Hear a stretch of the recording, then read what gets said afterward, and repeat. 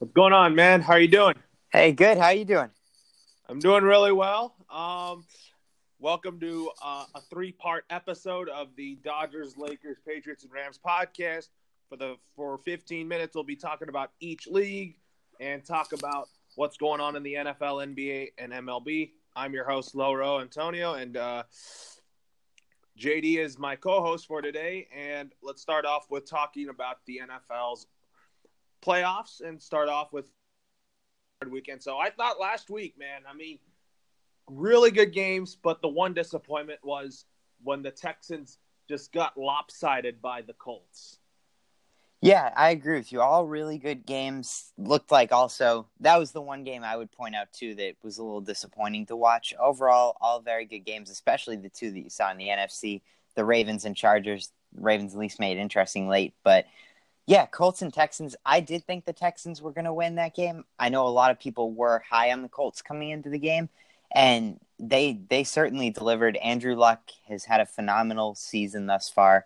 Marlon Mack torched that defense, and the Colts offensive line was very good at stopping J.J. Watt, Whitney Mercilus, and Jadeveon Clowney. And on the flip side, the Texans, they struggle with their offensive line, and Deshaun Watson was pressured quite a lot.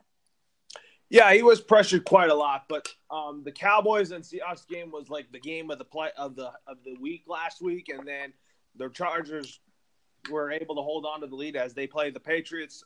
We'll talk about in just a moment, and then what was disappointing was when the Eagles and Bears, the Bears had a chance to win that game, but Cody Parkey missed that field goal, but the NFL ruled it as a block kick in the end.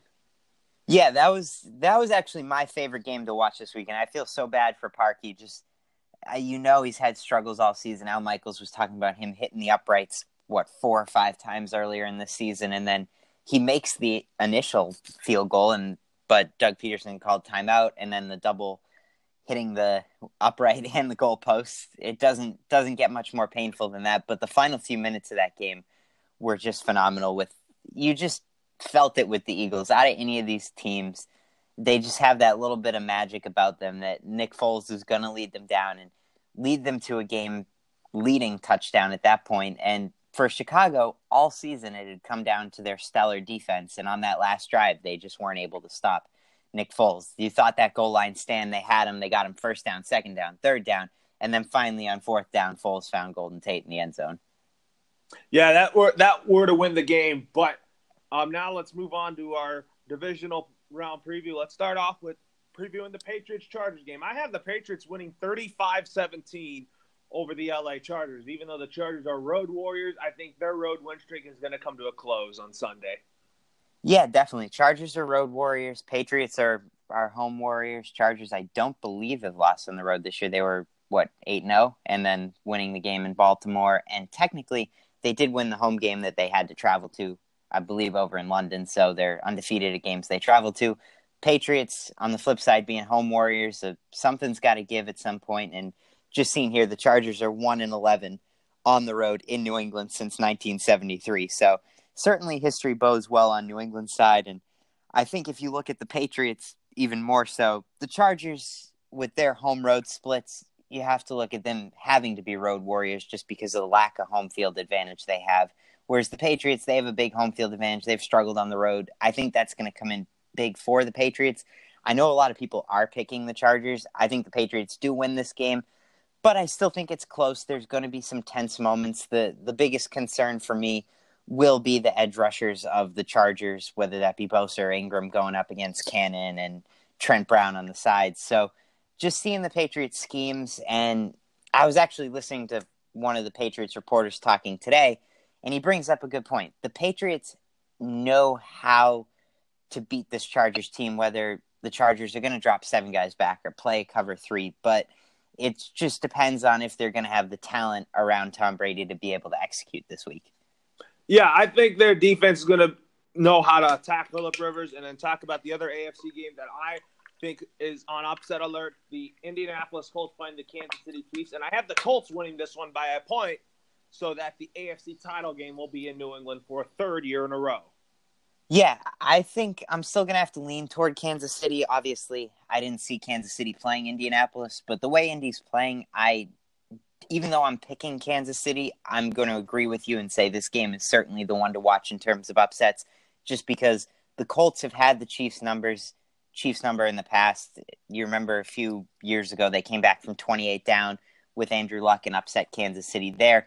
Obviously, going into Arrowhead and facing Patrick Mahomes now is going to be a totally different challenge, but the Colts have probably the most underrated defense in the league. I know everybody talks about the Bears and teams like that and the Ravens, but the Colts have been a solidly good defense, and they've done a good job.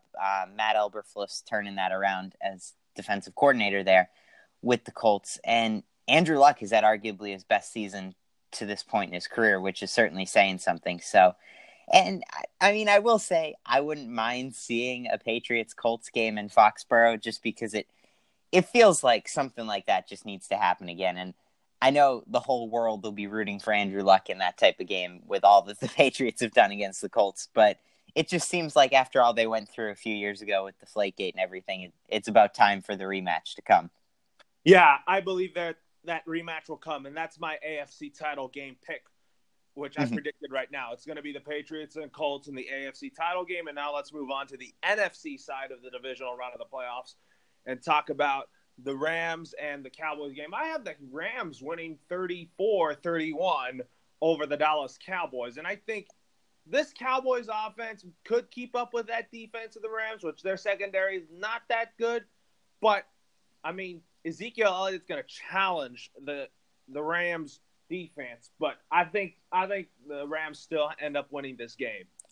Yeah, absolutely. I agree. I was expecting this game to be the Rams and the Bears mostly. So I was a big believer in Chicago. So this threw a little wrench in my division plans, but I think the Rams do win. They just have enough high-end talent on that team around Jared Goff and around Todd Gurley. It is going to come down to Ezekiel Elliott against that Rams defensive front and seeing if he can get that 200-yard type of game and score a few touchdowns, because while I don't totally trust Jared Goff, I do trust him more than Dak Prescott, and I love the Cowboys defense. I think it's like the Colts in the sense that it's very underrated, led by Leighton Vander Esch and DeMarcus Lawrence, but I think the Rams just have too much firepower at this point, and it's not the ideal scenario for the Cowboys to end their divisional round struggles.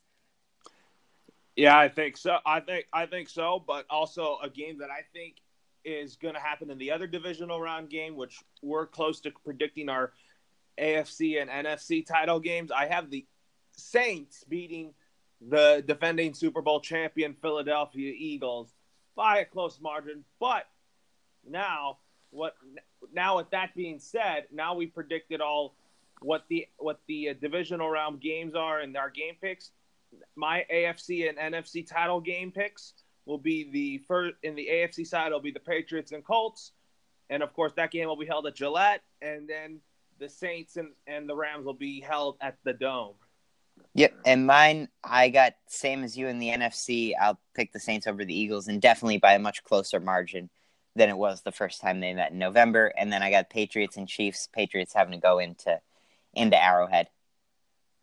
Yeah, and we'll talk about that next week when the AFC title game comes and the NFC title game comes. But now, little early projections of the 2018-2019 NFL awards. So, I mean, I'm going to start off with the rookies, which, I always like to start off with rookie awards. So, defensive and offensive player of the year, offensive rookie of the year will be Saquon Barkley and Derwin James.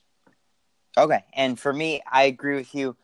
On the offensive side, I definitely choose Saquon. I know I've seen a lot of people choosing Baker Mayfield in the last few weeks, but I lean towards Saquon, just the amazing season he had. And I could see Derwin James too. I guess I'll just go with a dark horse candidate. I'll go with Leighton Vander Esch. Or I know another dark horse candidate too that has potential is from the Colts, who is Darius Leonard too. And then my pick for defensive player of the year is Aaron Donald, and offensive player of the year is between Todd Gurley and Patrick Mahomes. And then my pick for coach of the year is Matt Nagy, and the MVP of the NFL is Patrick Mahomes. And then the Walter Payton Man of the Year award will go to Devin McCourty. Yep, I agree with you. I think McCourty will win the Man of the Year award. Offensive and Defensive Player of the Year, I got Aaron Donald like you. Offensive Player of the Year, I'll take Drew Brees because I think it's going to come down to him and Patrick Mahomes, but I know they like to split Offensive Player of the Year and MVP a lot, so we'll give Brees Offensive Player of the Year, we'll give Mahomes MVP, and I agree with you, Matt Nagy, for Coach of the Year, and one other one, I don't know your opinion on, but I was thinking Comeback Player of the Year. I think it's going to come from really anybody from that Texans-Colts game, whether it be Andrew Luck, J.J. Watt, Deshaun Watson, I'm one going of those three. with Andrew Luck as the Comeback Player of the Year. Yeah, he's the one I'd lean toward, too, out of those three. Because everybody thought Andrew Luck was done already, but I never thought Andrew Luck is done. He's still a fantastic quarterback for the Colts and literally their next Peyton Manning. Yeah, and he didn't just come back. He came back better and had, like I said earlier, arguably one of the best years of his career. And for the longest time, I know this defense was surprisingly really good this year, and the pieces stepped up around him, whether it be T.Y. Hilton or Marlon Mack. But for the longest time, the beginning of the season, it was like the Colts don't really have much name-brand talent around Andrew Luck, and he managed to lead this team to a postseason berth and now a spot in the divisional round.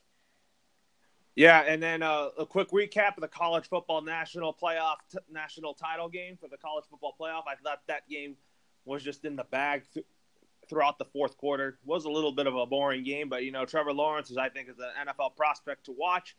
And then some of the Alabama's defensive linemen and offensive linemen. So a quick recap on that, and then I'll tell you the head coaching hires that have been around the league. So far, we have Matt LaFleur with the Packers, then Bruce Arians with the Bucks, Cliff Kingsbury for the Cardinals, then Freddie Kitchens for the Browns, and then Vic Fangio, I think, is a great hire for the Broncos, and then the Jets with hiring Adam Gase. Adam Gase pulled the Rex Ryan. They're transferring from the Jets to the Bills, and then he obviously transferred from the Dolphins to the Jets. So the Dolphins and Bengals are the only two teams looking for head coaches.